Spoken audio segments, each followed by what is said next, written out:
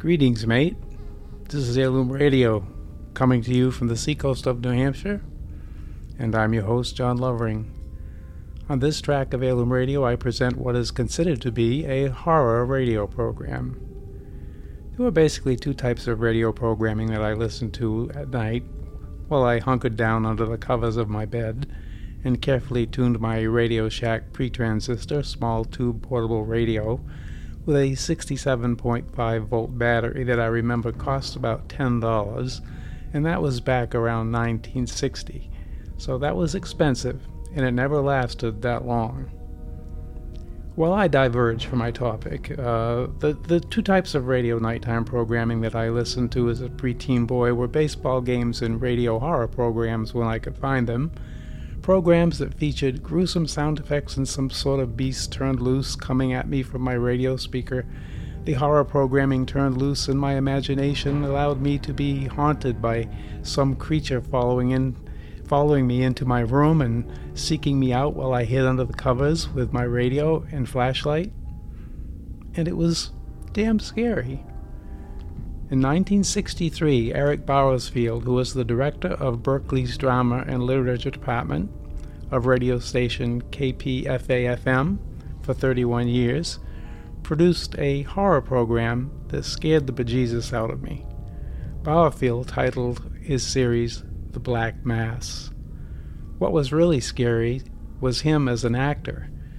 His voice, using it as if he had gone mad, coming back from the dead, frothing at the mouth, talking like a woman, totally losing it, much like the famed actor of film and a considerable amount of radio, the one and only Peter Lorre. Some of the shows were incredibly frightening, others not so much, but you never knew until you heard it. Bowersfield created masterful productions of Poe's Telltale Heart and Lovecraft's The Rats in the Walls, stories from Bram Stoker, Herman Melville, Ambrose Bierce, and Lord Dunsany. On this track, you're going to hear how the Black Mass works. It's an episode from January 7th, 1965, entitled The Jolly Corner, and it's adapted from the short story by Henry James, published in the magazine The English Review of December 1908. It is a ghost story, one of Henry James' most noted ghost stories. The Jolly Corner describes the adventures of one Spencer Bryden as he prowls the now empty New York house where he grew up, a place he called the Jolly Corner. Spencer encounters what he calls a sensation more complex than that was not consistent at all with sanity. He finds himself confronting a ghost who overpowers him, changing his personality. Was Spencer hurt? Insane? Or was the ghost the one who suffered the most? The ghost with the most? Let's find out as Eric Bowersfield presents The Black Mass, The Jolly Corner, originally broadcast, as I mentioned, January 1st, 1965. My name is John Lovering, and I thank you for your visit to Heirloom Radio, a different kind of oldies program.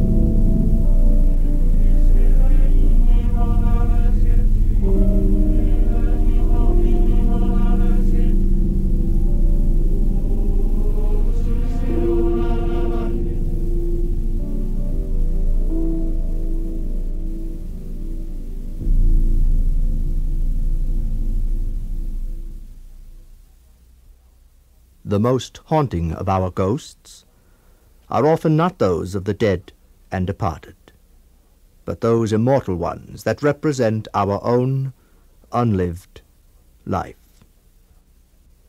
It was this kind of spectre that Henry James struggled with in some of his later and more complex stories. Tonight, we bring you one of his last and most intriguing tales. Here is The Jolly Corner by Henry James.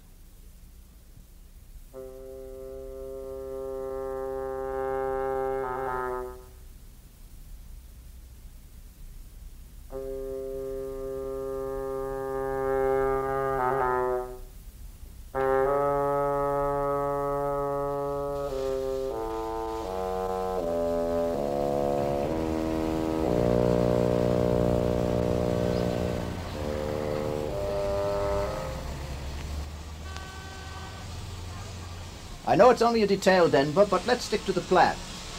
No harm so far, but it's good we caught it in time. All right. We'll meet in the morning for another look. All right, then. Careful there, Alice. I'm sorry I had to stop, but you know you have to keep watch. I'm impressed. Impressed? The way you stood up. Think of it. All these years you may have neglected your real gift. Building skyscrapers? Yes, if you had stayed in America, you may have discovered your real genius. Adding more awful architecture to all this bigness. Do you find it all really more awful now? Now, they were ugly enough then, I remember, but with some charm. Now, proportions and values are upside down. The modern is monstrous. But you're here, and that's what you think of everything. Everything. That's too much. I dodge the question. Everything has somehow been a surprise, but even so, my thoughts are almost altogether about something that concerns only myself. Your property? Yes. Yes, exactly. I had to come back eventually to look after my property. This new monster is only a renovation. The apartment has flourished all along. I've managed to live for more than 30 years in Europe on the leases. My back turned. Now I've had no trouble catching on. Climbing ladders, learning about materials, looking wise. It's actually been charming, amusing catching on to it this way. Well, you're going to be well off for it, too. Astonishingly much, I should say. You can turn your back again. Well, I don't know yet. You mean you'll live here, in one of your marble towers? Oh, never. I have my other property, you know.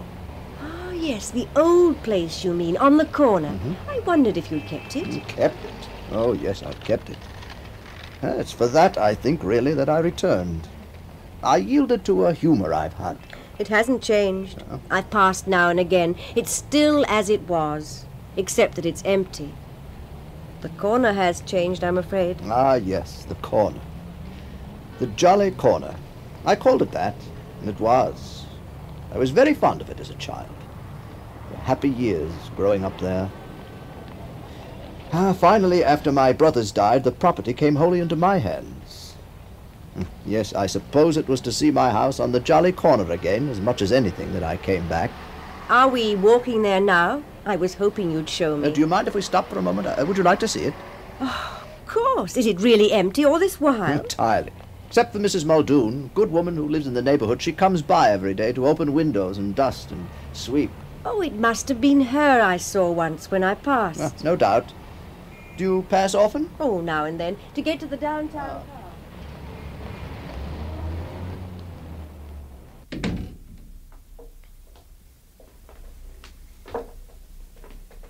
You see? Empty. Empty. Vacancy reigns from top to bottom. Oh, who's there? Is it you, Mr. Bryden? Yes, it's me, Mrs. Muldoon. I brought a visitor. Oh, you gave me a start, you did. Ma'am? This is Miss Staverton. Hello, Mrs. Muldoon. Don't let us interrupt, Mrs. Muldoon. We're just going to look about. There's no trouble, Mr. Bryden. I know you usually come later in the day, but let me push back some of the shutters and let in some light. Oh, to show you, sir, how little there is to see, I'm afraid. The rooms are enormous. Too large, I'm afraid, for the times. For me. Unless you were a billionaire. Ah, yes. Had I but stayed at home and invented skyscrapers. The dining room is off there, but if you will, you can look down here later. It's my noonday round before leaving, and I can open up for you upstairs. Oh, don't bother about us, Mrs. Muldoon. We'll just walk about. Oh, no bother at all, Mr. Bryden. I'm only too glad to oblige. There's only one request I hope you never make of me, sir. Well, and what's that? Well, if you should wish for any reason to come in after dark, I would just have to tell you, if you please, that you must ask it of someone else. You mean there are things to see, then? It's what you might see, miss. And I put it to you that no lady could be expected to like scraping up to them top stories in the evil hours, could she? Evil hours? What with the gas and electricity off, they're evil enough. I've sometimes been late enough to need a taper, and it's been a gruesome march through all them grey rooms. I can imagine it, Mrs. Muldoon. What do you imagine? Ghosts? Do you imagine my jolly corner is haunted? Well, there'd be nothing to fear. Maybe. But I'm not of a mind to find that out, Mr. Bryden. Now, I'll go ahead and open things and leave you to your own. Then I must go off if you'll not be needing anything. Thanks, Mrs. Muldoon. I'll lock up when we leave. Ma'am. There used to be a fine view here of the river. There you can still see a slice of it between the buildings. 10 stories higher, you'd have your view again. I suppose that's what they want. To pull this place to pieces and start up. Ah, it's exactly what they want. They're at me daily. They can't for their lives understand a man's liability to decent feelings. There are, after all, other values. In short, you're to make so good a thing of your skyscraper that those ill-gotten gains will afford you to be sentimental here. Well, yes, exactly. But is it sentimental? No, it's more. It searches me as I wander about. Oh, you prowl? Mere sight of the walls, shapes of the rooms, sound of the floors. This old silver-plated knob. I hold it and feel the slightest pressure of other palms. Dead ones now. 70 years of the past. The ashes of my youth still afloat in the air. Well, I thought I had forgotten. But you can live here again if you decide to stay on. I might have lived here. I might have put in here all these years. Then everything would have been different enough. But that's another matter, and I can't now. And so the beauty of it, of my perversity, my refusal to tear it down, is the total absence of a reason. If there were reason, it would have to be a matter of dollars. So we'll have none, not the ghost of one. Are you very sure that the ghost of one doesn't, sir? Oh, ghosts, ghosts. Of course the place must swarm with them. I should be ashamed of it if it didn't. Poor Mrs. Muldoon's right, and it's why I haven't asked her to do more than look in. Well, if it were only furnished and lived in. For me it is lived in. For me it is furnished. Yes.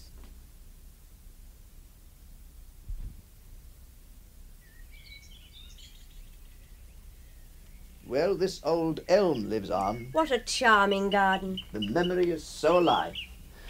So alive. Mother, father. My dear sister, that was her room up there with the balcony. I've seen her 1,000 times sitting there, looking down, calling me. My brothers, they're all gone, simply having run their course, having met their end one way or another. And what would have become of you? Yes. All things come back to that. What might I have been? What course would I have run? An absurd, but I must admit, an intense speculation. A morbid obsession? What would it have made of me? What? I keep forever thinking about it. Idiotically, how could I possibly know? Well, you see what it has made of others. Something. Would it have made something of me? Well, you're something else. Oh, Alice, I'm nothing. Nothing. Nothing at all. You followed your own preference. That's something. Yes, Europe. Europe, running off. I liked it, I loved it. If I'd only the least doubt, I would have stuck it out here. But I was too young, 27. That small, tight bud transplanted to a climate that blighted him once and for all. You wonder about the flower. So do I. I've been wondering these several weeks. I believe in the flower. It would have been quite splendid, quite huge and monstrous. Monstrous. Monstrous above all. and I imagine by the same stroke quite hideous and offensive. You don't believe that. If you did, you wouldn't wonder. You'd know, and that would be enough for you. What you feel, and what I feel for you, is that you'd have had power. You'd have liked me that way? How should I not have liked you? I see, you'd have liked me, preferred me, a billionaire. How should I not have liked you? Well, I know at least what I am. I've not been edifying. I believe I'm thought in 100 quarters to have been barely decent. I followed strange paths and worshipped strange gods. It must have come to you again and again. In fact, you've admitted as much, that I was leading all these 30 years a selfish, frivolous, scandalous life. And you see what it has made of me. You see what it has made of me. Oh, you're a person whom nothing could have altered. You were born to be what you are, anywhere, anyway. You've the perfection nothing else could have blighted. If I hadn't left, don't you see how I'd never have waited till now? The great thing to see seems to me to be that it hasn't spoiled anything. It hasn't spoiled your being here at last. It hasn't spoiled this. It hasn't spoiled your speaking of... Do you believe, then, that I am as good as I might have been? Oh, no, far from it. But I don't care. You mean that I'm good enough? Will you believe it if I say so? I mean, will you let that settle the question for you? There's an idea. Some idea which, however absurd, I cannot yet bargain away. Oh, you see, you don't care either, but very differently. You don't care for anything but yourself. Exactly. But he isn't myself. He's the just so totally other person. But I do want to see him, and I can. And I shall. Yes, you shall.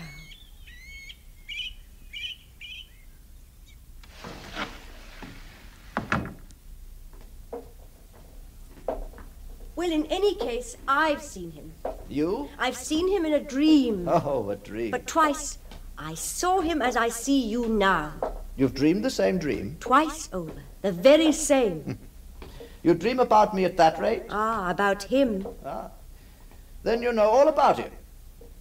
Well, what's the wretch like? I'll tell you sometime. Some other time.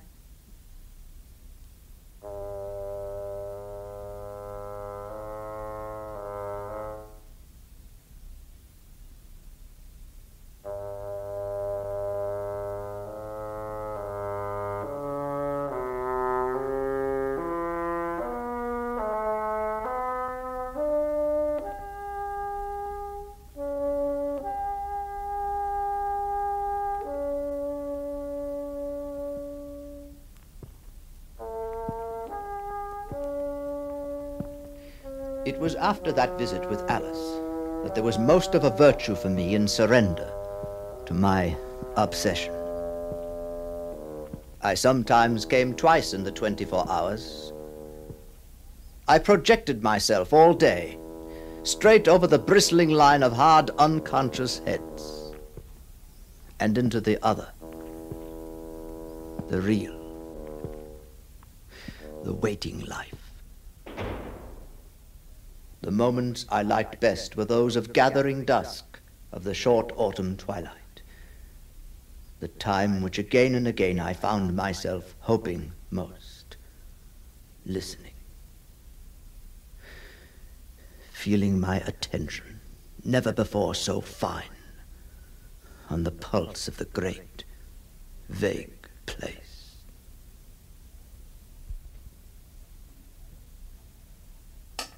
I always caught the effect of the steel point of my stick on the old marble of the hall pavement, on the black and white squares, where I played once, long ago.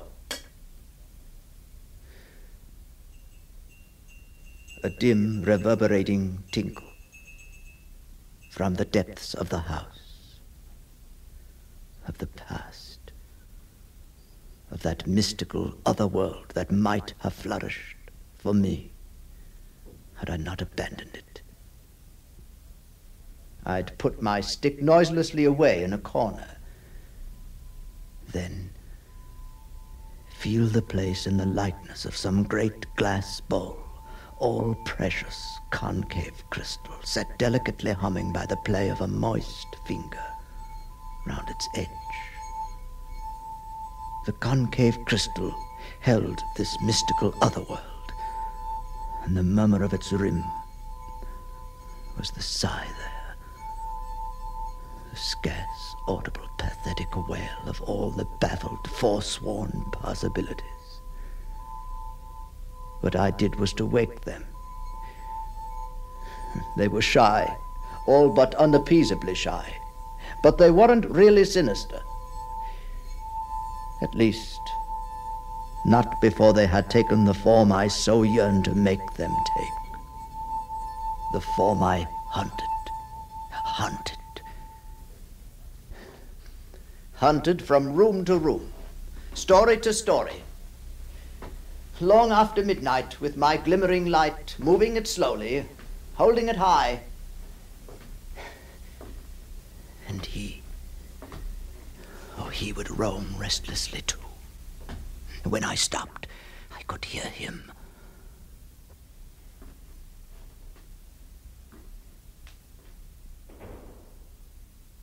He was cautious, shifty.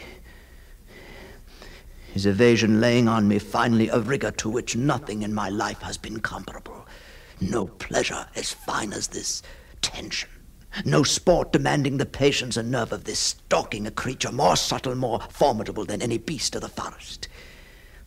I'd place my light on some mantel shelf and step back into a shelter or shade as if a rock or tree, holding my breath, living in the joy of the instant.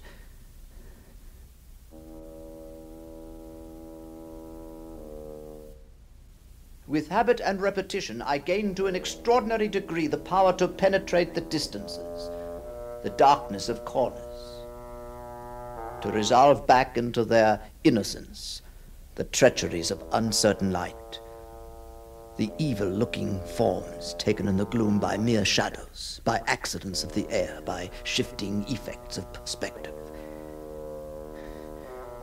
Putting down my light, I could still wander on without it, pass into other rooms, see my way, visually project a comparative clearness. It made me feel this acquired faculty like some monstrous stealthy cat. I wondered if I would have glared at these moments with large shining yellow eyes, and what it would be for my poor hard-pressed alter ego to be confronted with such a creature. Apparitions. Oh, apparitions.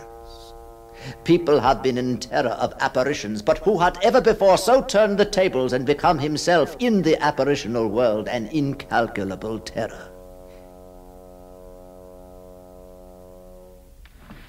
I liked the open shutters. I opened everywhere those Mrs. Muldoon had closed, closing them as carefully afterward. I liked, and above all in the upper rooms, the sense of the hard silver of the autumn stars through the window panes, the flare of the street lamps below. That was human, actual, social, the world I had lived in.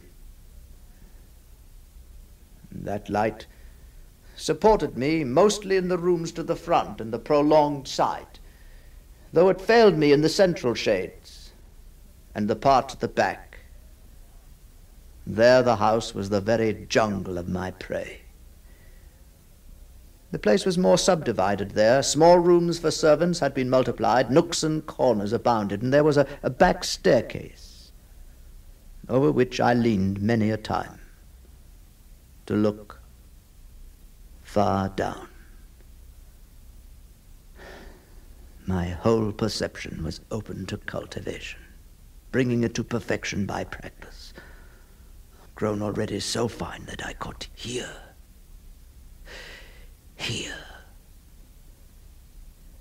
Well, there was something unmistakable. I felt it as I walked. I was being kept in sight, tracked at a distance, so that I should appear less arrogantly to myself merely to pursue. I'd make abrupt turns, wheel about, stop, seek it out.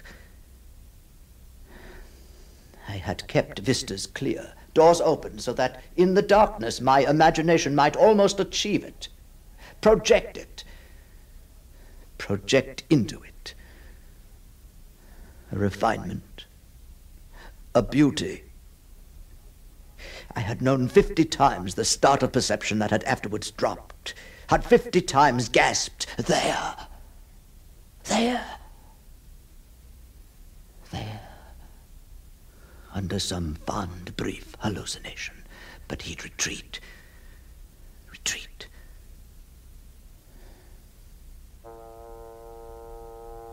Though he retreated more reluctantly as time went on. Then, finally, one night, at the top among the more intricate rooms, he was there. He was there waiting, not falling back, waiting at the far end of a series of rooms I had just passed through, waiting, worked up finally to anger, ready to fight. Thus we stood. Both terror and what? Rejoicing. Terror, but also relief that in that other form I could inspire such fear. Thus we were one and the same. The door between the rooms was open, and from a second another opened to a third. But there the chain ended. The third door, which had only moments before been indubitably opened, had subsequently been closed. I stood before it. The question of danger loomed, and with it as never before the question of courage. For what I knew the blank face of the door to say was, "Show us how much you have. Show us how much you have." It stared, glared back at me with that challenge, and he behind it shut up, defiant, turning the situation. Oh, discretion. Discretion. It could take its time. But at the threshold, this hunger so close to being met, it was amazing but also exquisite and rare that insistence should have quite dropped from me. Discretion. Discretion. Could it save the situation? I wouldn't touch the door. I wouldn't touch it. I'd only wait a little to show, to prove that I wouldn't. I listened, as if there was something to hear. And this attitude between us, while it lasted, was its own communication. If you won't, then good, I spare you. I give up. We both should have suffered. I retire, never to try again. So rest forever. Rest and let me. I turned away. I turned away.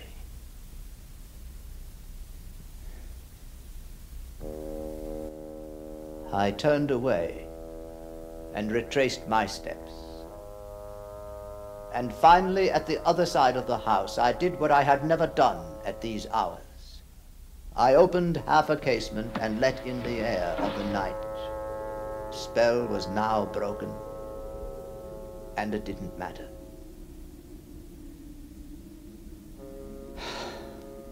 The empty street. Its other life, so marked even by the great lamplit vacancy, was within call, within touch. High above I watched, as for some comforting common fact, some vulgar human note, a scavenger, a thief, some night bird I would have blessed, positively welcomed that sign of life. But nothing. Oh, nothing. Discretion even there. not the least stir of the great grim hush. The life of the town was itself discreet, under a spell. Great builded voids. Had they ever spoken so little to any need of the spirit?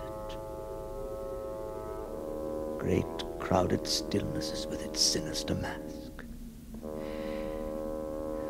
Oh, it was this large collective negation that proved to me at last what a night I had made of it.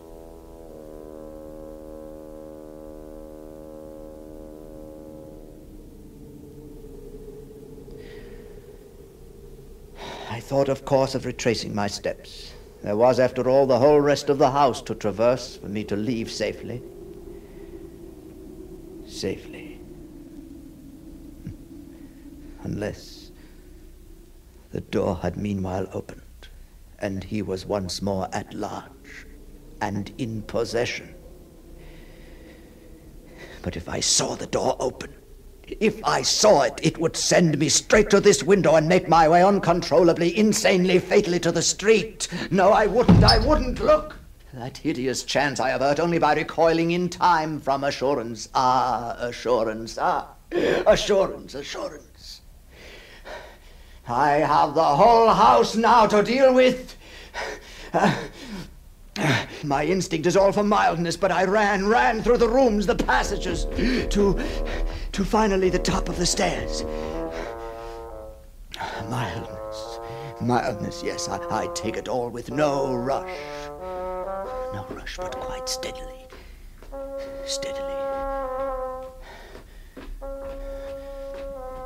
The house seems immense.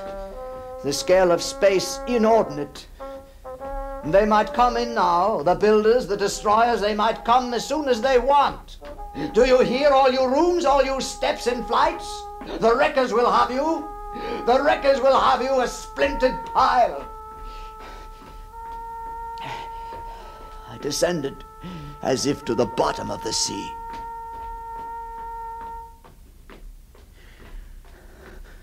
The last flight to the lower hall. Oh, there, the marble floor, the squares, black and white, of my childhood. Only to cross these once more to the door to safety. To safety. The vestibule gaped wide. The inner door had been thrown far back. That one I had closed. Oh, at last, he, to meet, to touch, to know.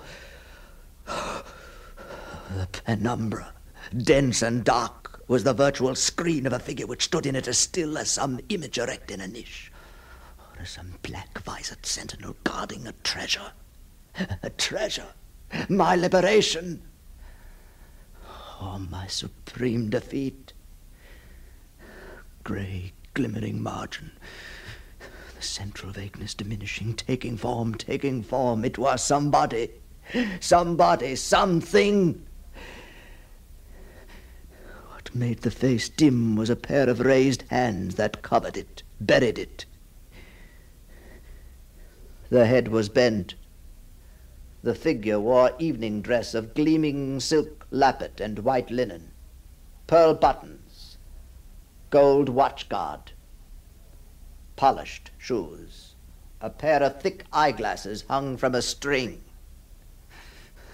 My revulsion had become immense. He hides his face from seeing. Standing there for the achieved, the enjoyed, the triumphant life, yet he can't bear to be faced. Wasn't the proof in the covering hands? The hands, so spread that I could see that one of the hands had lost 2 fingers. They were reduced to stumps as if accidentally shot away.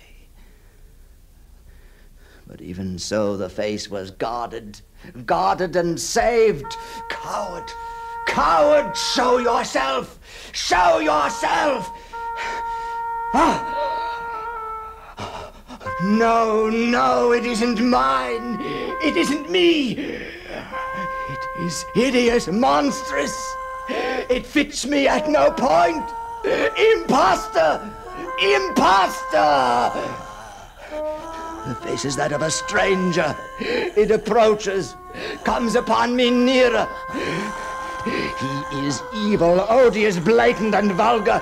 He advances as for aggression, and I, sick with the force of his shock, fall back under this life larger than my own, this rage of personality under which my own collapses, turns to darkness, gives way, is gone, gone, gone, gone.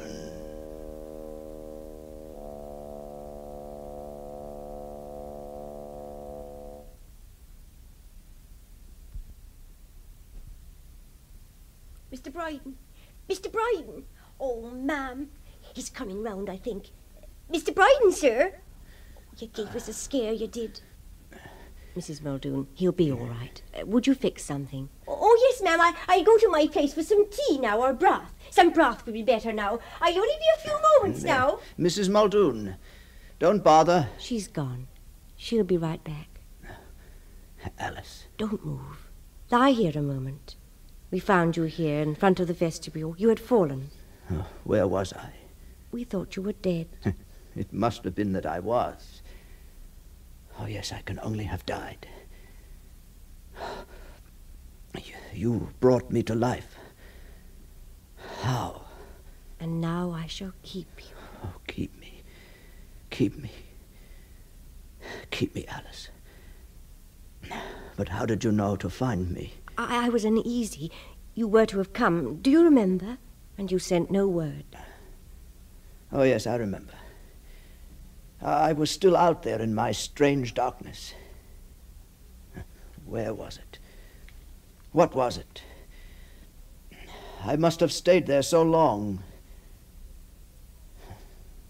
So you knew of this, of what has happened? I've known that you've been coming here. Known? Well, I believed it after our talk here. That I'd persist. That you'd see him. Ah, but I didn't. There's somebody, some beast that I brought to bay, but it is not me. No, thank heaven, it's not you. Of course, it wasn't to have been. But it was. It was that. I was to have known myself. I, too, saw you. Saw me. Saw him. It might have been at the same moment. In my dream again, he came back to me. I knew it for a sign that he had come to you. He didn't come to me. You came to yourself. Now, yes, I've come to myself thanks to you, but this brute with his awful face, a black stranger, he's none of me, even as I might have been. Isn't the whole point that you'd have been different? As different as that. Haven't you wanted to know exactly how different? But anyway, you appeared to me. Like him? Yes, a black stranger. And how did you know it was I? He told me you had seen him. You liked him. You liked him, that horror. I could have. He was no horror. I had accepted him. Accepted? I didn't disown him. I knew him. You, my dear, so cruelly didn't. You saw only his difference. Well, he was less dreadful to me. It may have pleased him that I pitied him. Pitied? He's been unhappy, ravaged. And haven't I been unhappy? Am I not ravaged? I don't say I like him better. But he's grim, he's worn. Things have happened to him. His glasses, I recognized the kind, for his poor ruined sight, and his poor right hand. And he has $1 million a year. He has $1 million a year. But he hasn't you. And he isn't you. He isn't you. Mr. Brydon! Oh, sir, you're all right again, I see. Now, shall I bring the tea to you here, or can you come outside? We'll go outside, Mrs. Muldoon. We're all right now. Go ahead, Mrs. Muldoon. We'll follow.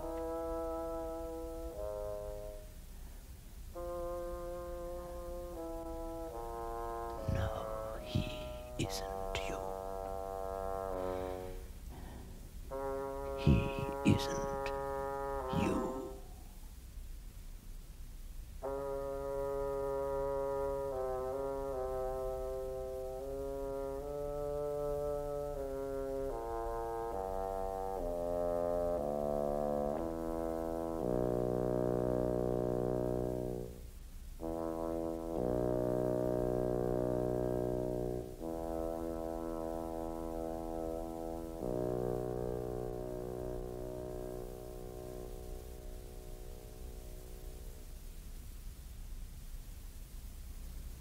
That was The Jolly Corner by Henry James. The technical production for tonight's broadcast was by John Whiting.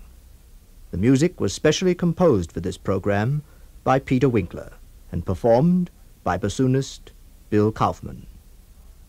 The part of Alice Staverton was played by Pat Franklin.